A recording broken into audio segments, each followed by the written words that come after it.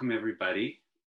My name is Jacob Steele, and today I will be sitting in for Ross McKeechee as interview host. And I'm super excited about today's event. I'm a huge fan of Leonard Cohen, as I'm sure many of you out there are. So I am the events coordinator for Banyan Books and Sound, and Banyan is Canada's most comprehensive bookstore that specializes in spirituality and healing. Banyan's an independent bookstore, and we are just this month celebrating our 50th anniversary. The store is open for in-person browsing every day, and we offer prepaid pickups, and also we do mail orders to anywhere in North America. Just visit banyan.com. Of course, today's interview event is part of our live podcast series, and you can find our podcast anywhere that podcasts are cast. Just look up Banyan Books in Conversation. So today we will be interviewing Michael Posner, author of the new biography, Leonard Cohen, Untold Stories, The Early Years, published by Simon & Schuster. Michael Posner is an award-winning writer, playwright, journalist, and the author of 7 books. These include the Mordecai Richler biography, The Last Honest Man, and the Anne Murray biography, All of Me. He was the Washington bureau chief for Maclean's magazine, and he later served as its national foreign and assistant managing editor. He was also managing editor of the Financial Times of Canada for 3 years, and he later spent 16 years as a senior writer with the Globe and Mail. His book, Leonard Cohen, Untold Stories, draws on hundreds of interviews to reach beyond the Cohen of myth and reveal the unique, complex, and compelling figure of the real man. Through the voices of those who knew him best, including family and friends, colleagues, contemporaries, rivals, business partners, and his many lovers, the book probes deeply into both Cohen's public and private life. It also paints a vivid portrait of the era, including the social, cultural, and political revolutions that shook the 1960s. This book is the first of a trilogy spanning from Cohen's birth until 1970. It is a delicious and a powerful read, and it reads with the force of a novel. It looks good, it feels good, and I recommend it if you're looking for a holiday gift for somebody, for Leonard Cohen lovers out there. And again, we can ship it to you if you order it through Banyan. So, Michael Posner. Thanks. Hi, Jacob. Hi. Well, thank you for the invitation. It's very kind. I'm really delighted to be here. We're thrilled to have you. So, as somebody who grew up in Canada yourself and a writer, when did you first become aware of Leonard Cohen? I became aware of him pretty early on as a university student. I was aware vaguely that he had written poetry books, but I hadn't read them much.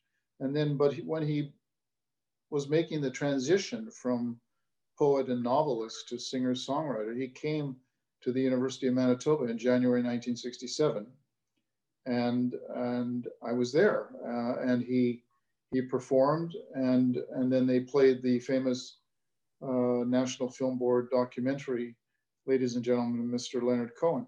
And so that was really the first time that he made a significant impression on me. His album had not then been released, but he was singing songs from it. So all these years later, since you saw him way back in the late 60s, you've made this book. You must have had to interview hundreds of people. What was that process? Well, the process was really an interesting journey in its own right. It could not have been possible to have done this book 15 years ago because the internet helped me find so many people that I would not otherwise have found through Facebook or LinkedIn or Instagram or some other social media platform. So that was an enormous boost and advantage that I had. Typically, you would find somebody who had met Leonard, knew Leonard, had a story or two, and they would say, oh, you should talk to so-and-so, and so-and-so would then refer you to 2 other people. And so the cast of characters, the dramatis personae, if you will, kept growing and growing kind of exponentially.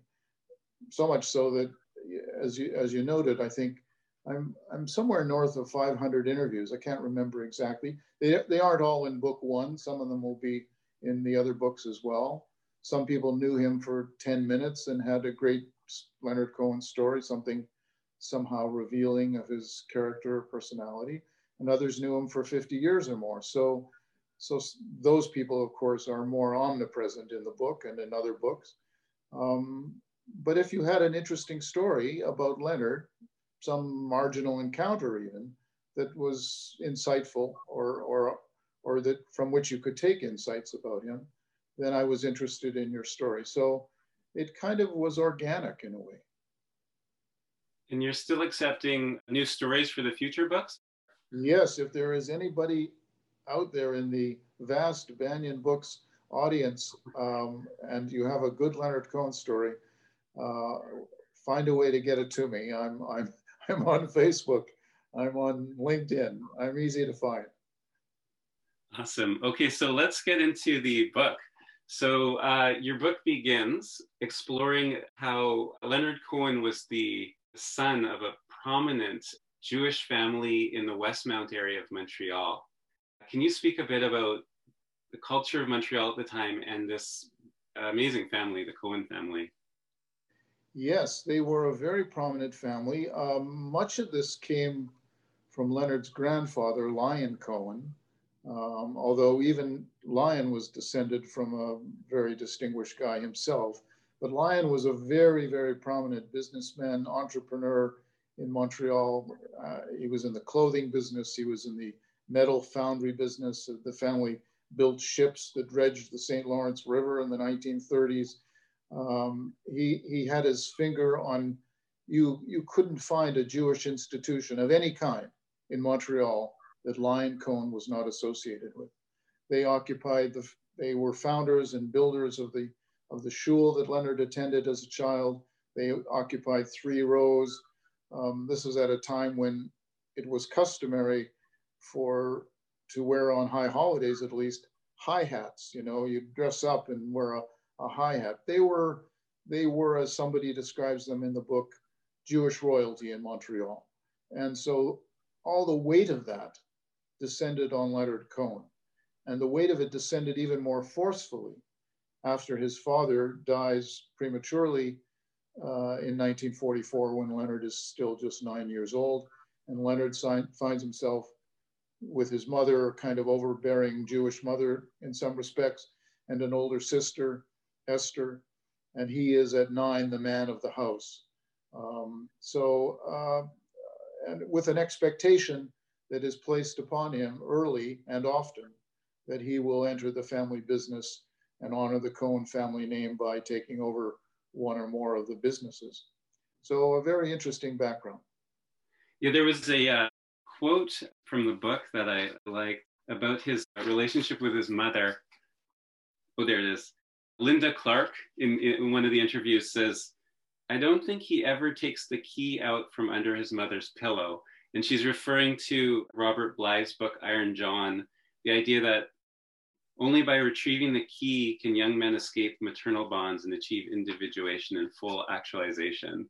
Yeah, so Linda was or is a student of Carl Jung, and that is a Jungian concept, I gather. I don't know that much about it myself, but I understand it is. And so she makes a very interesting point, which is perhaps worthy of further exploration at some point by other biographers. But to what extent was Leonard Cohen able to individuate himself and distance himself emotionally from his mother's embrace? And it raises the question, was his inability to ever make a formal commitment to any woman for any length of time, does it derive from that inability? So yeah, it's an interesting quote. You put your finger on it. And you mentioned that his father died when he was around 10 or 11, is that right? 9. 9, wow, that's very, very sad. And his father was a military man, correct? His father and his uncle and another cousin, I think, had served in the First World War. His father had been injured in the war, and those injuries continued to plague him after the war, through his business life, his adult life. And undoubtedly contributed to his early passing, of which he kind of had a premonition. Um, but he was a military man, and Leonard was quite impressed by that, and said on more than one occasion that had his father lived, he probably would have been sent to study at the Royal Military College in Kingston and been a military man himself of some kind.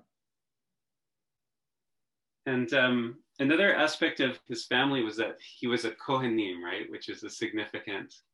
Can you describe what that means? So there are essentially three classifications of Jews. There are the Kohanim, the Levites, and the Israelites.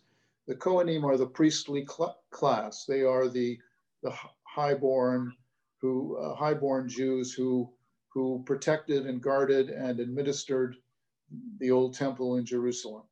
And to be a Kohen, you can actually detect this on in your DNA, whether that line of transmission is passed patrilineally.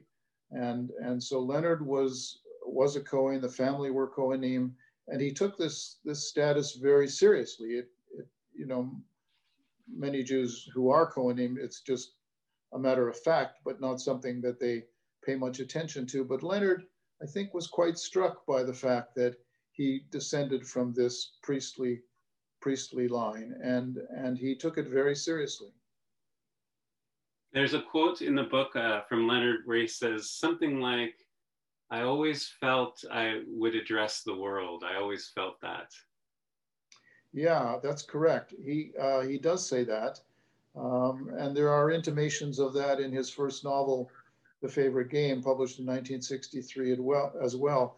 There's also an anecdote, I think it's in this book, I can't remember now, where he's in London in the early 1960s, and he goes to see a palmist, a guy who reads his palm and derives and tries to foretell his future based on the lines on his palms. And at this point, he's published a couple books of poetry, maybe just one, and he's maybe two, and he's largely unknown. And he certainly has never articulated any desire or ambition in the music world. And the guy says to him, "I see you standing before tens of thousands of people as a performer." And Cohen, I'm sure, was blown away by it, but it's an interesting thing. His name was Mir Bashir, a Persian working out of North London, and Cohen later sent friends of his to see Mir Bashir, and he was accurate about them too. So an interesting thing that this guy was so accurate about predicting the future of these people. And Cohen was very interested in all kinds of mysticism and spiritual ideas. Yeah, from a very early age. He was interested initially in Judaism, of course. I mean, he was schooled in Judaism in Jewish school as a child.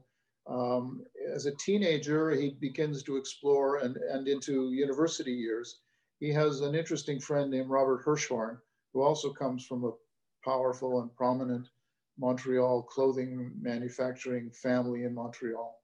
And Hirshhorn is an interesting character because he has he's enmeshed in the clothing world as a businessman, but he hates it. He really has spiritual and poetic and literary ambitions and musical ambitions like Leonard, but he's not as talented. But he also has this mind that roves around Sufi mysticism and whirling dervishes and Gurdjieff and all these interesting the theosophists, and he brings these ideas to Leonard. So Leonard becomes kind of imbued with that, and then he gets him into the I Ching, the rolling of the coins to predict your future. And subsequently, just sort of as this volume ends, Leonard gets into Scientology very briefly, and then subsequently in later books, more seriously into Zen Buddhism, a very demanding, rigorous form of Zen Buddhism called Rinzai-ji. So all of that, and then of course he never abandons Judaism. He continues to investigate it. He continues to read books about Kabbalah, goes to see a Lubavitch rabbi to study with him. So that spiritual quest is really an essential part of his character, fundamental.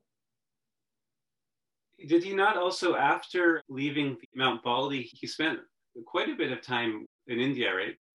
Yeah, that will appear probably in the third volume. But yes, early 1999, after spending about 4 years on Mount Baldy, east of Los Angeles, as a monk,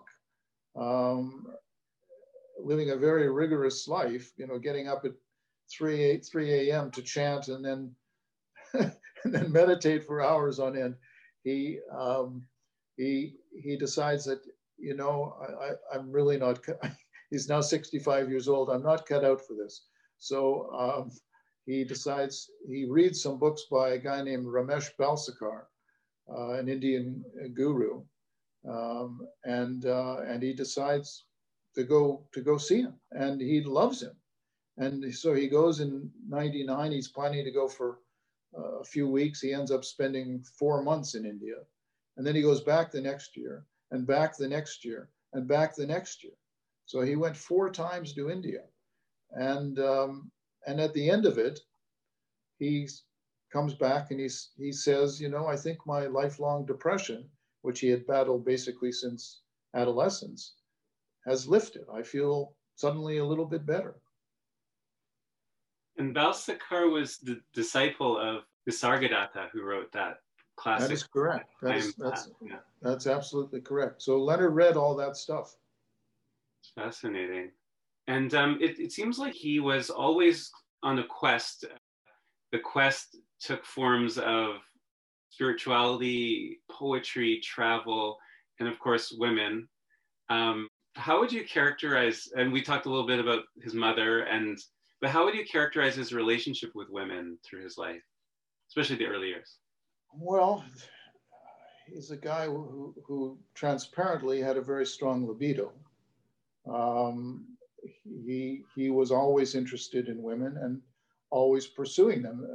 What is sort of amazing to me was his ability to juggle relationships, that he seemed to be able to charm women effortlessly. And even though they were largely aware of his other ambitions, his other romantic liaisons, they seemed to be willing to give him a long leash, and they loved him. They loved him for whatever time and attention he gave him. He gave them, and they were very tolerant. So this was he was relentless about it. This is a pattern that begins in adolescence and really doesn't end until I would say the late 1990s. So we're talking about 40 or 50 years of active pursuit of women. I don't know what the famous Wilt Chamberlain story of 10,000 women, but I think Leonard is substantially less. But he was, in the phrase, he was a bit of a swordsman in his day, for sure. And he never did get married, right? Never technically married. I think the closest you could say he came was some sort of Zen ceremony that was quasi-marriage-like with Suzanne Elrod, the mother of his children, but never formally betrothed, and never formally divorced as a result. I like to say that whenever Leonard began to get comfortable in a relationship, he began to get uncomfortable, and he wanted to move on. You could even argue, and people do argue this at various points in these books, that his interest in the women, to some extent, wasn't the women. I mean, it was obviously at a certain level, but he was interested in the work, his poetry, his music, and he was looking for raw material. And these women either became muses or inspired him in some way to write his songs. And that was what mattered most to him, ultimately. That was his commitment. His commitment was to his art and not to the women, although he needed the women for emotional support constantly. You really see, I mean, in his work, he has so much insight into the nature of the human heart. And it seems like his education was in these relationships. Yeah, and I think it's his ability to take the lessons of those experiences, the lessons of those relationships with these many myriad women, and distill the essence of it into a lyric and a tune, and touch other hearts. I think, you know, the reason that Leonard Cohen continues to be so relevant to musical discussion of 20th century singer-songwriters, and the reason that I think he will continue to be relevant, is because of the power of those lyrics and of some of those melodies, that they do speak to us in a way that most musicians, even great composers, don't speak to us. He does tap into the mysteries and the ambiguities and the nuances and the conflicts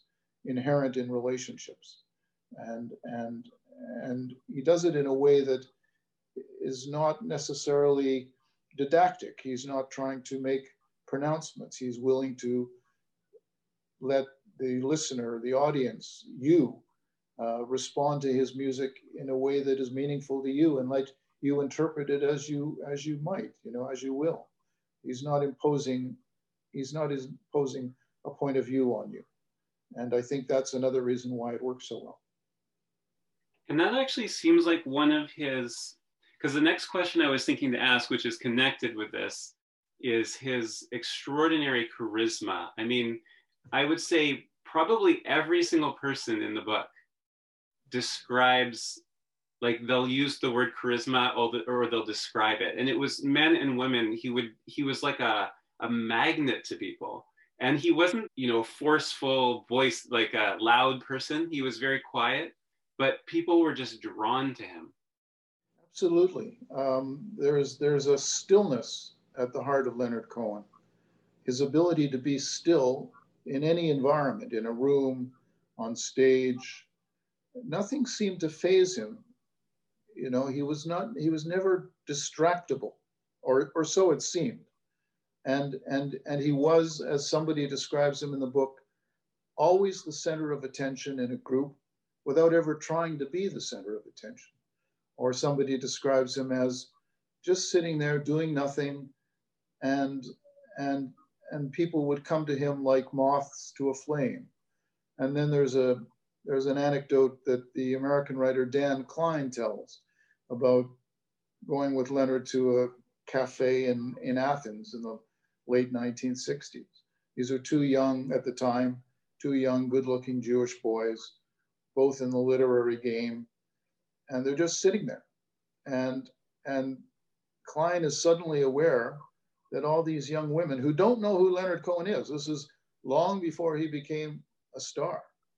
They don't even know that he's a writer, let alone a musician. And they're coming to Leonard Cohen and just ignoring Dan Klein. And he's, needless to say, a little miffed by this, perplexed, but he's acutely aware of it. Anyway, so yes, as you say, there are iterations of this same idea expressed by many people. He just had this kind of ability to, this charisma, this magic, and of course, once you encountered him, he was able to embellish that magic with, you know, brilliant rhetoric, with witticisms, with insights. You know, he was the whole package. And they all describe him as funny. Everyone says he was just a funny guy. He was hilarious. Sardonic humor. It wasn't that he wasn't telling Borscht Belt, you know, Catskills jokes. He just had these witticisms that he could whip off, you know, and they were often self-deprecating, that he would often make fun of himself, you know. some guy once asked him, I don't think this is in the first book, but it's in another book. And he said, how, you know, Leonard, how was the winter? How was your depression? He said, well, I didn't commit suicide. Yeah, there's so many little stories like that in the book. My little like lines that he says. Another aspect that I when I was reading the book and I was trying to think about what is this charisma, like where is it coming from? And one of the ideas I had was that he had such a wide-eyed curiosity about everything. And like you mentioned a minute ago, how he wouldn't accept a position necessarily. He wouldn't accept received positions on things. So he can look at things in a new way, and he'd be able to reflect that to someone. So someone comes to them and he just sees them as almost their mythical, poetic existence, and it's reflected to them. That's an interesting observation for sure. Yes, he was definitely an out-of-the-box thinker. He was able to, people would ask him questions and they would anticipate a response. You know, sometimes it would be political. You know, they would say, you know, how do you feel about Quebec separatism, for example, which was threatened to divide the country of Canada? And he'd say, oh, I think Quebec doesn't need to separate. It already is a separate country. Or they would ask him about the war in Vietnam, and he'd say, yes, I'm aware that many of my generation are against the war in Vietnam, and I understand their feelings. But really, you know, today's revolutionaries are tomorrow's fascists, and we need to be careful about that. So he would often take a different tack, and that, I think that was part of his appeal. He was able just to make arresting comments and brilliant insights that really stopped you. Many musicians who traveled with him, you don't hear so much of them hear from them much in this first book, but you will in later books. And these are guys who, you know, trained at Juilliard and other famous musicals training institutions. And they could do any kind of music, that from classical to jazz, they could do it all. And suddenly they're playing with Leonard Cohen, and he's offering these stripped down melodies and stripped down lyrics, monosyllables often in his lyrics. And it takes them a while to kind of get him, to understand what he's trying to do. For them, you know, and they come away from this experience saying, the most remarkable man I ever met, by far. You know, they would talk about, I learned to play the space between the musical notes. I mean, the words that came out of their mouths after an immersion in the Leonard Cohen experience, 3 months on the road in Europe or something like that, it's really extraordinary. And there's such a consensus on this. There's no deviation. He just had the ability to charm people, men and women alike. And he could weave that magic somehow. Absolutely. So in, let me get the year here. Oh, okay, we haven't got to, okay. So in the 1950s, he goes to McGill University and quickly becomes a rising star in the lively poetry scene that orbits around Irving Layton. Correct. So who was Irving Layton, and what was his impact on Leonard's development? Huge. Irving is a huge figure. He's a larger than life figure in his own mind and in his period. He's the author of many books of poetry. He's a notorious, like as Leonard becomes, a notorious womanizer. He's a guy who thinks that you need to embrace life and just seize experience and live it as large as you can, and that all of that will funnel into your persona and you'll be able to write about it. And so Leonard, from basically 1954 on, becomes, I'm not sure he becomes a disciple or that he's mentored by Layton, but to some extent he probably is. and they spend hours upon hours studying poetry together, cracking, as Leighton used to say, let's pull down a book and crack open a poem, Leonard, and they would dissect it line by line. And so these are very much, he spent a lot of time and had a lifelong admiration for Irving Leighton. But I think the influence goes beyond the poetry. I think it goes to how to live your life. You know, there's a famous line that Leighton used to say to Leonard, now Leonard, make sure you do the wrong thing. And according to Irving's partner at the time, Aviva, Leonard made sure he did do the wrong thing. Right. Okay, so then in 1960, with the help of actually one of the interesting things about the book was to see how these organizations like the Canada Council for the Arts and National Film Board, these were all very young organizations. And I got a flavor of kind of, we think of them now as these major institutions, but at the time they were kind of more just happening. And anyway, so with a bit of money from the Canada Council for the Arts, Cohen manages to get to Hydra, the island in Greece. And there he meets Marianne Ealing, who became the inspiration for the songs So Long Marianne, Bird on a Wire, and Hey, That's No Way to Say Goodbye. So first of all, can you describe the culture of this island of Hydra and also his relationship with Marianne? So there's two cultures on Hydra. There's the Greek native culture that are largely impoverished fishermen, craftsmen, restaurant owners, what have you. In 1960, when Leonard arrives, it's a very small, largely undiscovered place. But even in the mid-50s, it had been discovered by William Burroughs and other British writers and Australian writers. And so when Leonard arrives, there is already a kind of expatriate community of artists and writers, mainly, to which he is invited into the embrace of, and quickly becomes part of. And Marianne Ealing has, in the spring of 1960, has just separated from her husband, who is a Norwegian novelist himself, and a young Norwegian, quite successful at the time. And she has this young child, Axel Jr., and Leonard is quite taken with her, and she in turn is quite taken with him.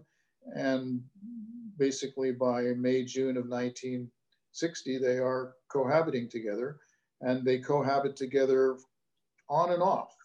And there's a lot of off periods during this decade, but they cohabit together on and off through, I would say, 1968, by which time Leonard has decisively moved on, definitively moved on. And during that period, of course, he's connected with many other women, and she in turn, during his many absences, is connected with many men and sometimes women. So fidelity was not a strong feature of life in this expatriate community of Hydra. And there was, in addition to the infidelities, a lot of alcoholism, a lot of drug taking, and subsequently a lot of suicides, an extraordinary high percentage of suicide. It has this aura of, you know, the great romantic idyll, where the writer is writing away and writing his poetry and creating his songs and living this wonderful sybaritic life, pastoral life. And the reality was actually quite different. There was a lot of unhappiness, a lot of anxiety, a lot of drug taking, and a lot of lives lost or ruined on the back of that idyll. Yeah, there's this quote from Leonard in the book where he goes, "Once you've lived on Hydra, you can't live anywhere else, including Hydra." Yeah, you can't take it with you. It's whatever you have on Hydra. It's like that famous saying about Las Vegas: "What happens in Vegas stays in Vegas." And what happened on Hydra, the romance of Hydra remained on Hydra. You couldn't when Marianne Illand arrives in Montreal in January 1964 with her baby, thinking that, oh, we will just transplant our happiness from Idra to Montreal, that didn't happen. And you couldn't recreate it. It was of its time and of its place, and only of its time and of its place. And I guess, of course, there's the famous letter, often misquoted much later when she was passing away. But that seemed like a very, of all the relationships, at least of that time, it seemed like that was one where they really loved each other and it really held for a long time. I have no doubt there was genuine love there at one time. He learned, this is the summer of 2016, that she was very close to death, and he wrote this very touching letter to her, and it was broadcast and distributed around the world. And she was a very important person in his life during the early and mid 1960s. There's no question about it. But he had strong relationships with many women. His engagement and his relationship with Rebecca De Mornay in the late 1980s and early 1990s was strong. His relationship with Dominique Isserman, a French, Parisian-based, Paris-based photographer and videographer, was very, very strong. So Marianne was very important, but so were these other women. And who were the two Suzannes? The two Suzannes are the Suzanne who inspired the song, Suzanne who played at the top, Suzanne Verdal. She was at the time a partner of a French francophone sculptor, Armand Vaillancourt.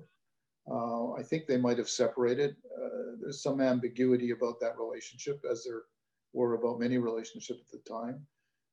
And there's some ambiguity about whether Cohn, in fact, had a romantic liaison with Suzanne Verdal. But she inspires the song. She's a kind of flower child of the 1960s. She's living with a daughter in this loft at the south end of Montreal by the river, just as the song basically describes it. As Leonard said himself of that song, it's basically reportage.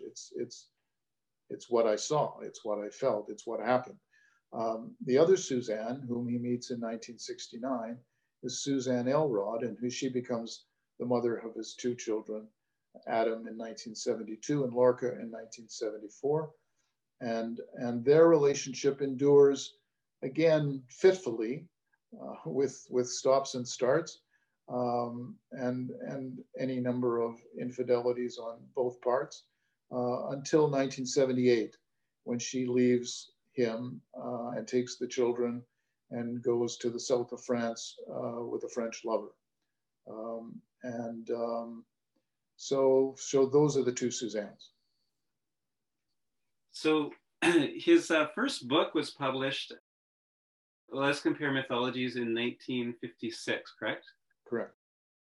And then his own first album comes out in 1967, The Songs of Leonard Cohen.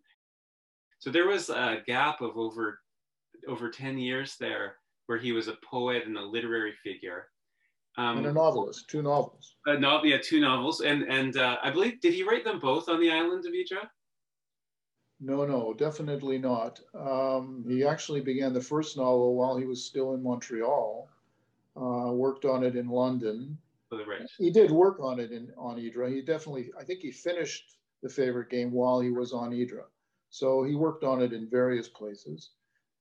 Beautiful Losers, which was published in 1906, he spent the better part of 64 and 65 on Idra, finishing that novel. Although it too probably begins earlier and might have begun in Montreal. So yeah, those are the two novels. Right. So he's a very respected. He's not making a lot of money at it because it's hard to make money in that, but he was very respected, and he'd give these poetry readings and people would just be in awe. But he makes this transition to becoming a songwriter. What inspired that or motivated that? So I think there's a couple motivations, but a major one is Bob Dylan.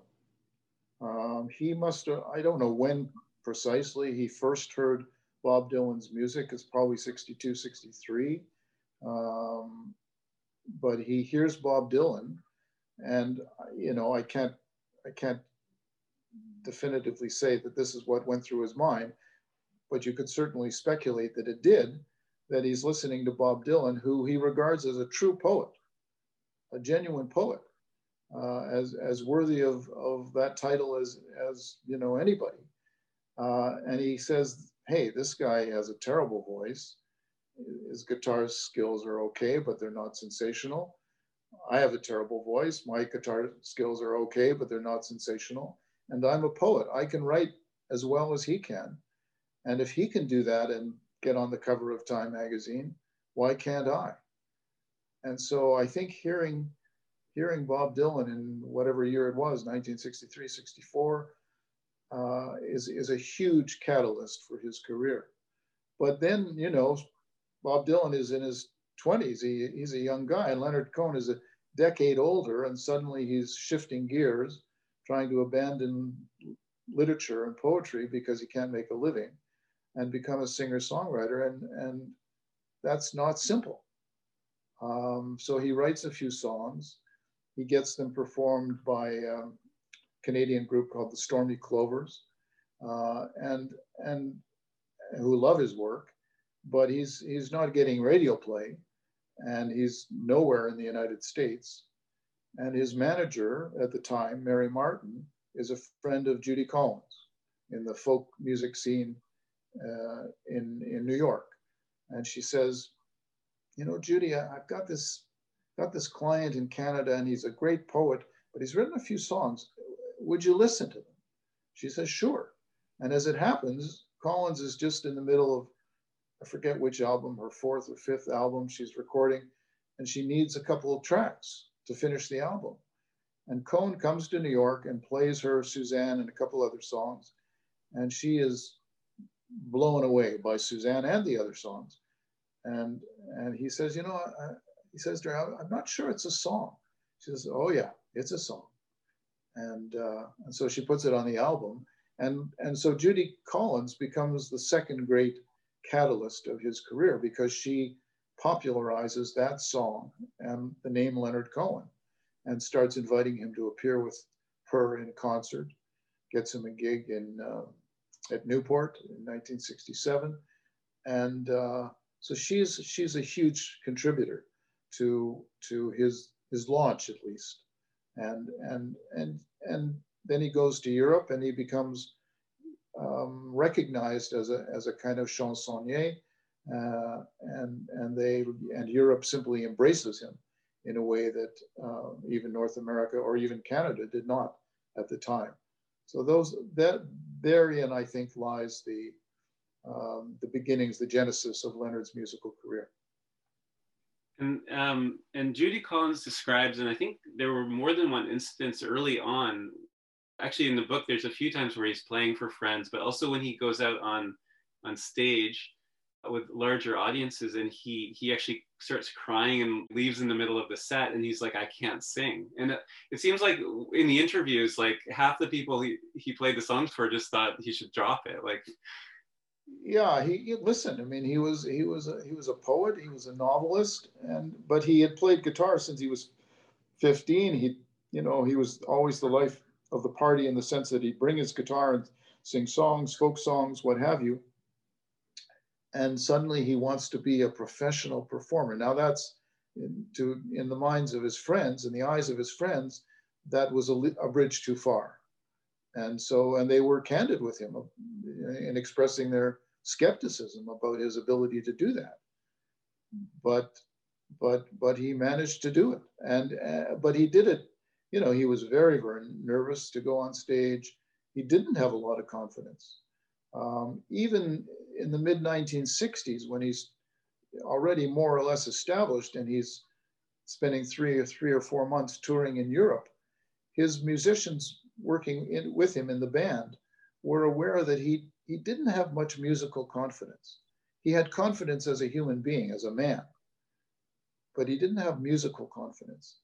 And they could see that. So that took a long time to develop and mature in him.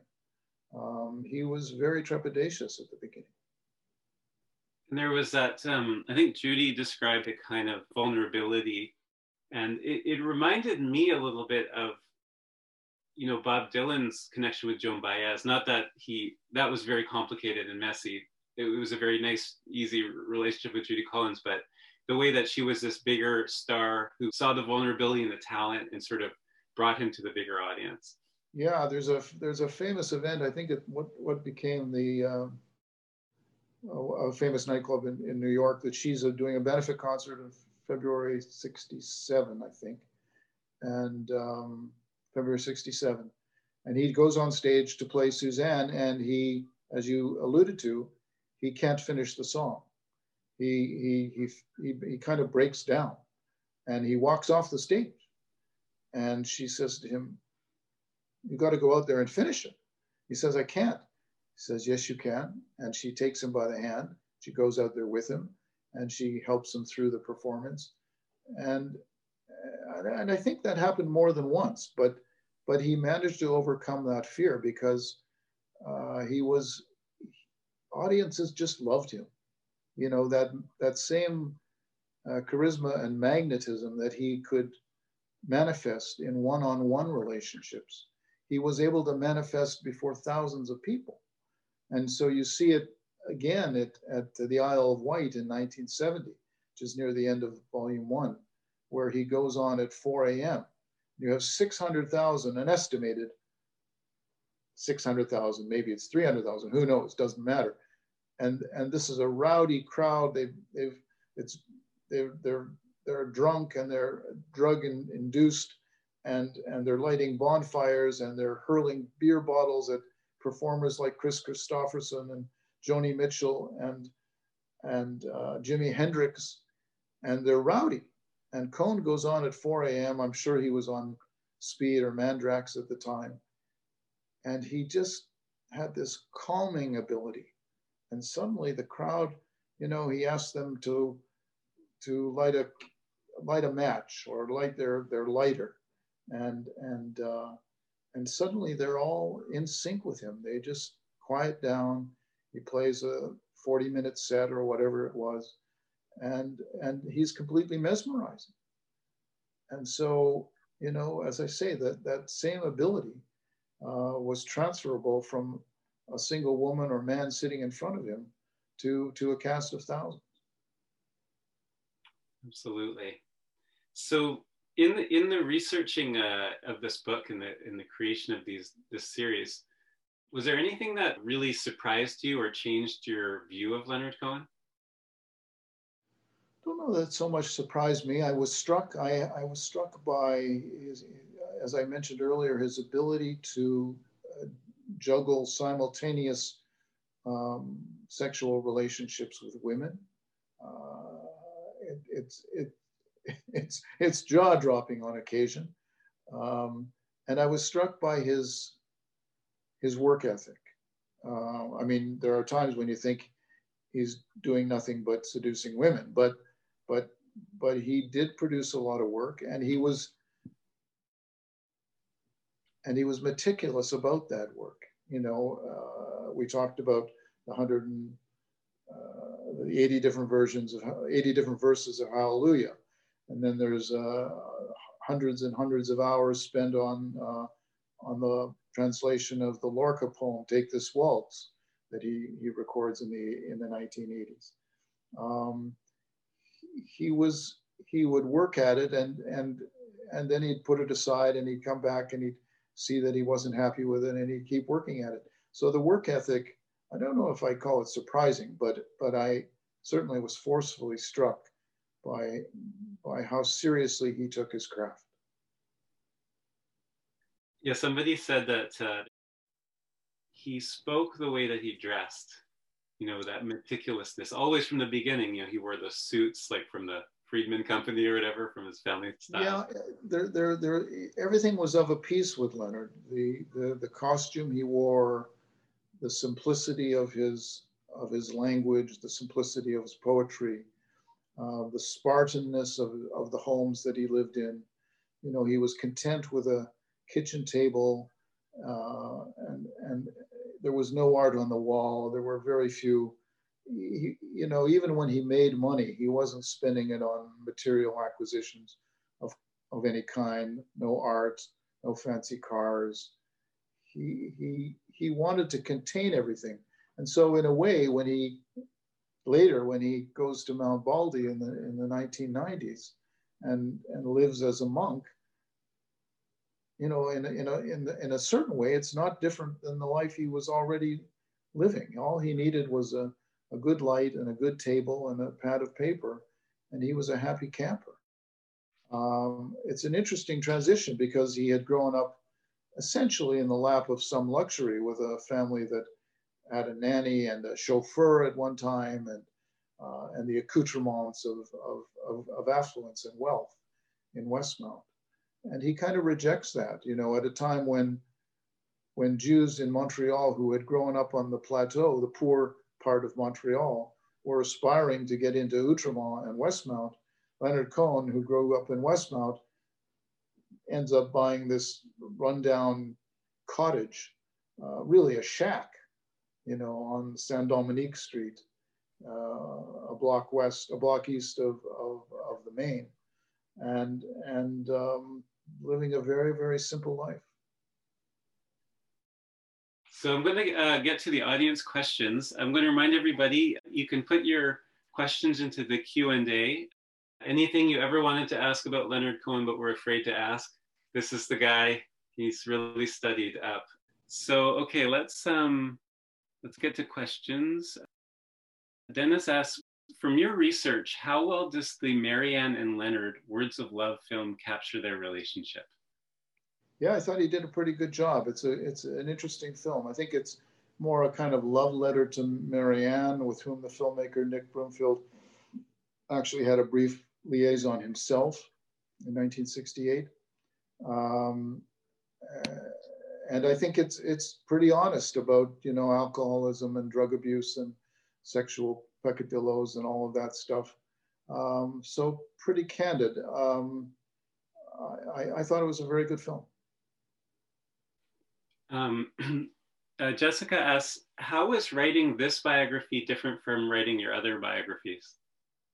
So it's similar to the Mordecai Richler one, because this one also uses oral biography, and just for those who may not be entirely familiar with that kind of subgenre, oral biography essentially means that 90 or 95% of all the words in the book are the words of the people I've interviewed, strung together, edited in a way that I hope has some coherence, and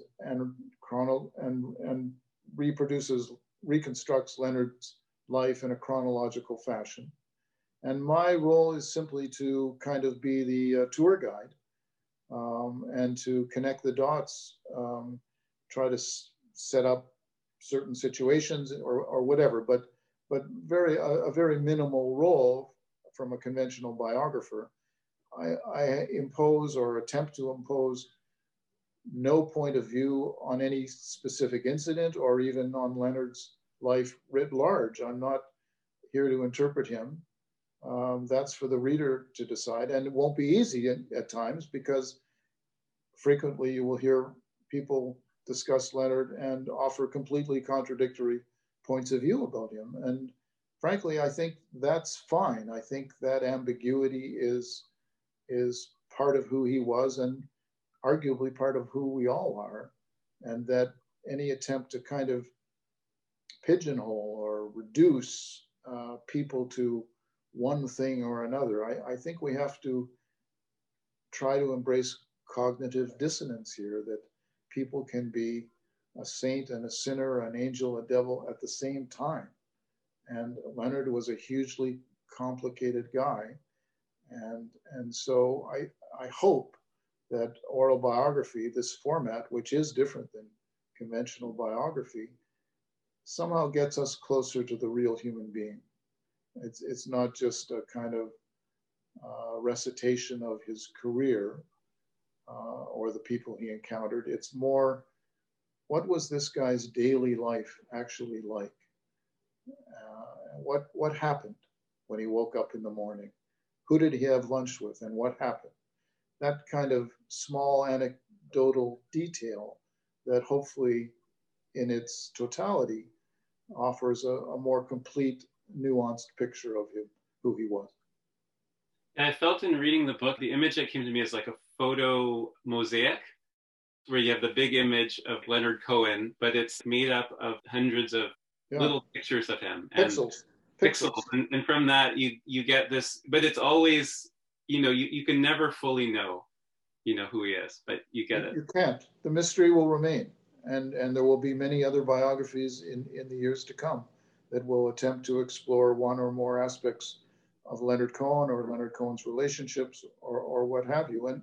And I think that's a tribute to him. He is, I refer to it, I've done this before, I refer to it as kind of like Kurosawa's film, Rashomon. This is Leonard Cohen as Rashomon. So Mina asks, were you able to interview any other living Canadian poets popular at the same time as Leonard in the 60s? A couple. Seymour Main, a somewhat younger demographic, but not many years younger, maybe 10. David Solway, Michael Harris, Ken Norris, Bill Fury, maybe a couple others, Noah Zakharin. These are younger guys. Wexler himself, to some extent, a poet. Louis Fury, who became much better known as a composer and musician, but started out with aspirations to be a poet. So some, nobody as famous as Leonard, of course, but Seymour Main is well known and deservedly so, and has written many best-selling and prize-winning books. And David Solway is a brilliant poet. He spends most of his time writing music these days, but he was a brilliant poet.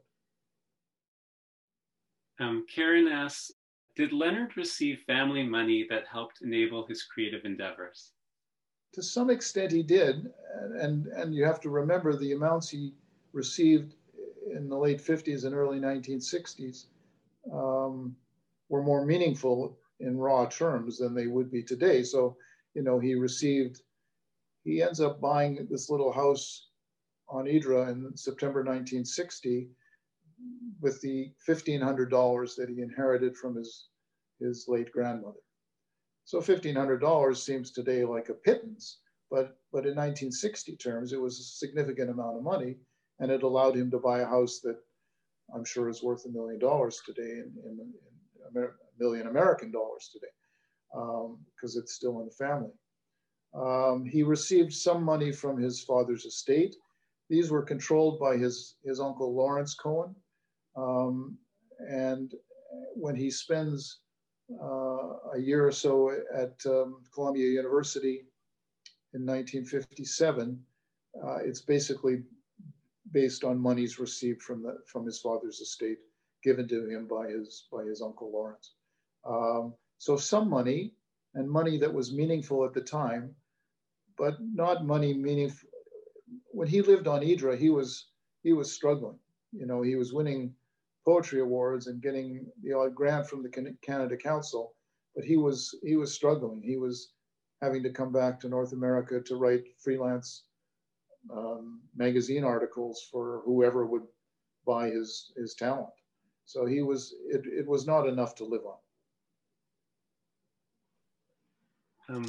Gert asks, what was his relationship like with his children?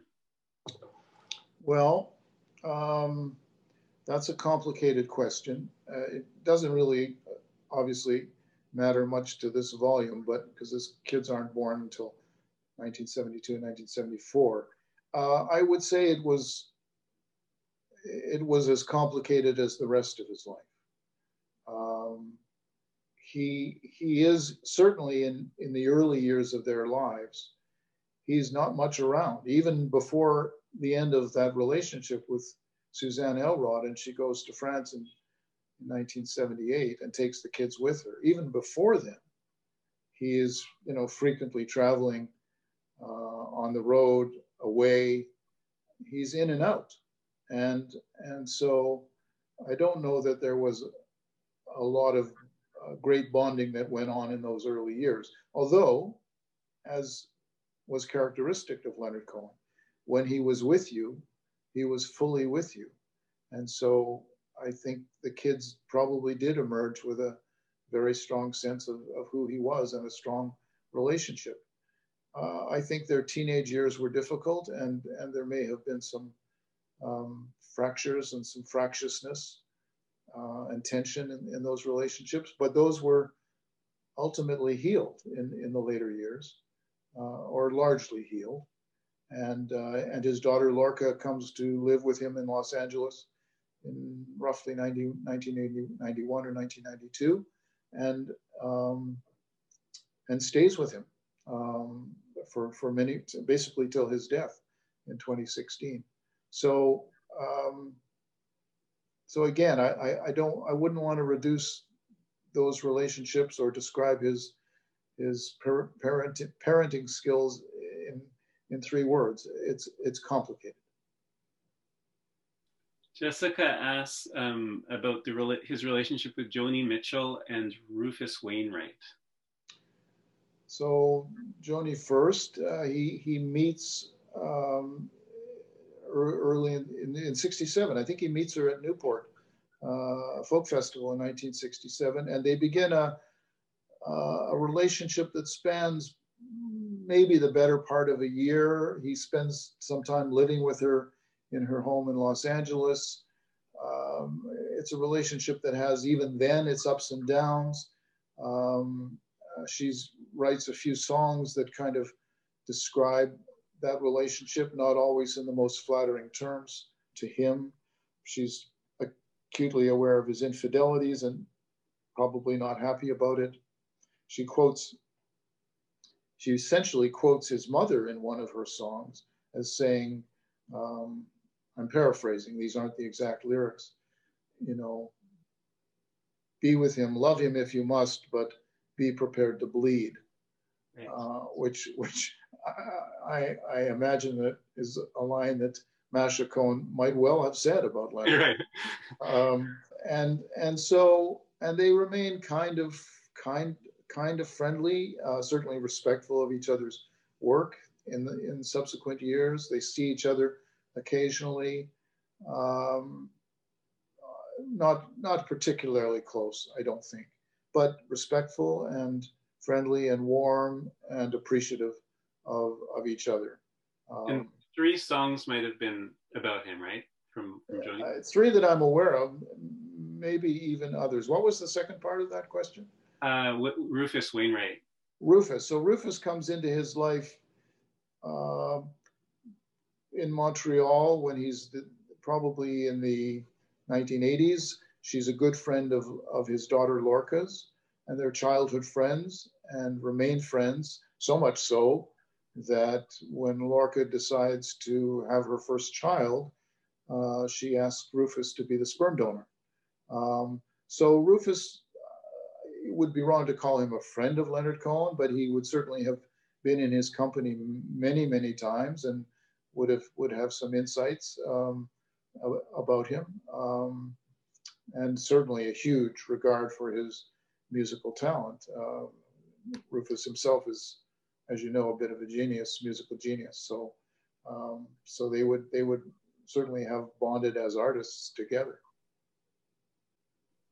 Fran asks, did Leonard experience anti-Semitism, and if so, how did he respond?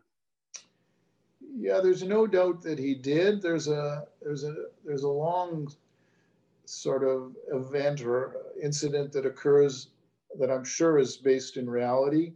I mean, Jews in Montreal who were so entrepreneurial and so controlled the Montreal clothing business and the factories in which mostly Francophones were employed were certainly conscious of anti-Semitism from the factory workers.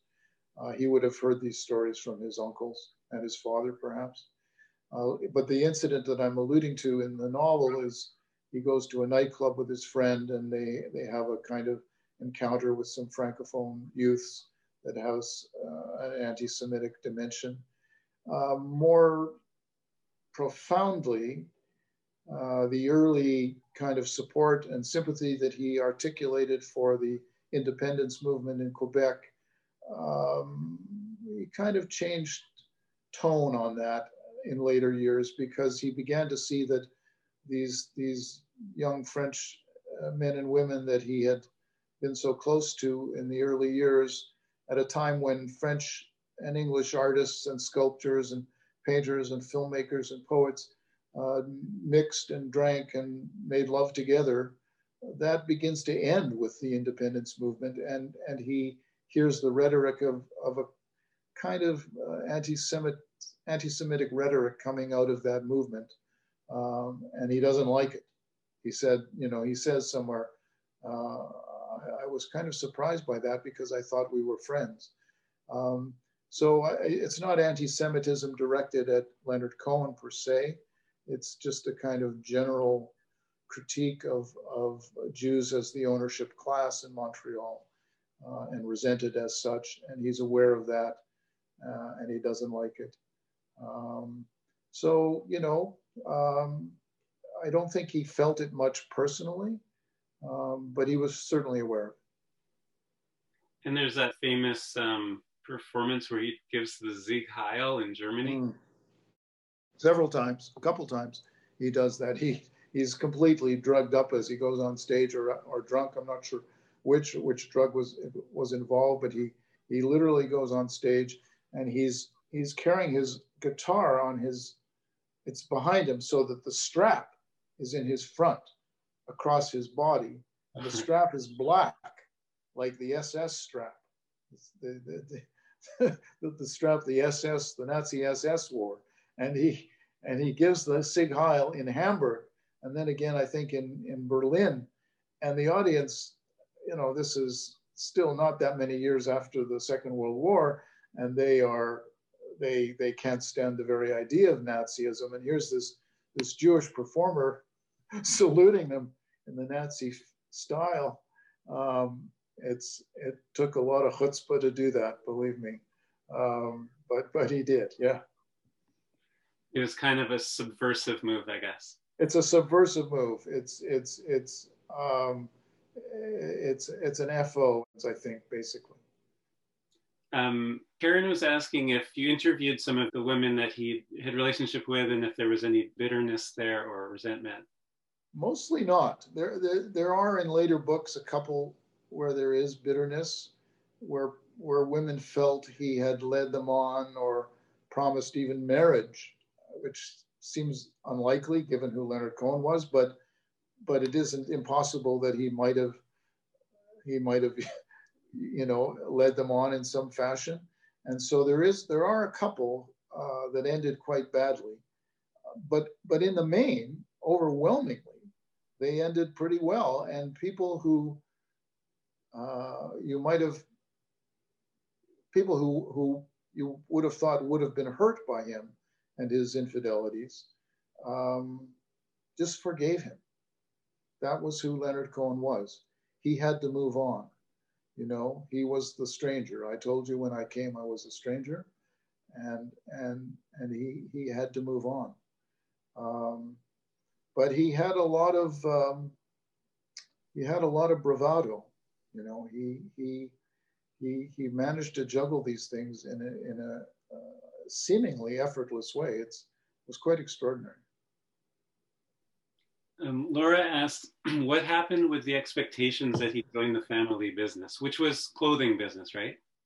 It probably would have been the clothing business. He spent one summer working there, sewing buttons on suits and working in the back room in the factory, and he hated it. He hated every minute of it. I'm not sure whether he hated that or his one semester in law more, but this guy was born to be a writer. These pressures were there. He felt them from his mother. He felt them from his uncles.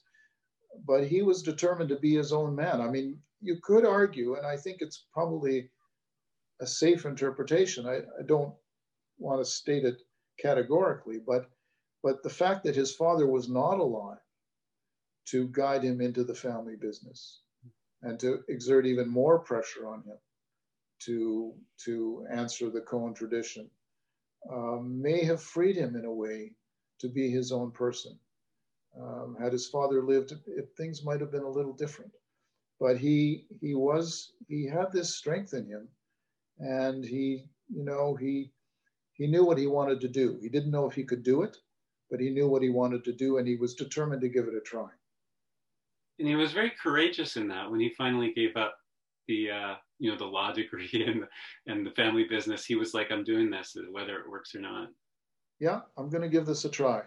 Exactly right. He had gone into law somewhat reluctantly. It was kind of the fallback position because he was writing poetry, but goodness, how could anybody make a living as a poet in Canada in 1956? So he gives it a shot. It's not for him. He drops out. He begins work on his novel, and he's living with his mother. Things aren't great, but this is the path I've chosen.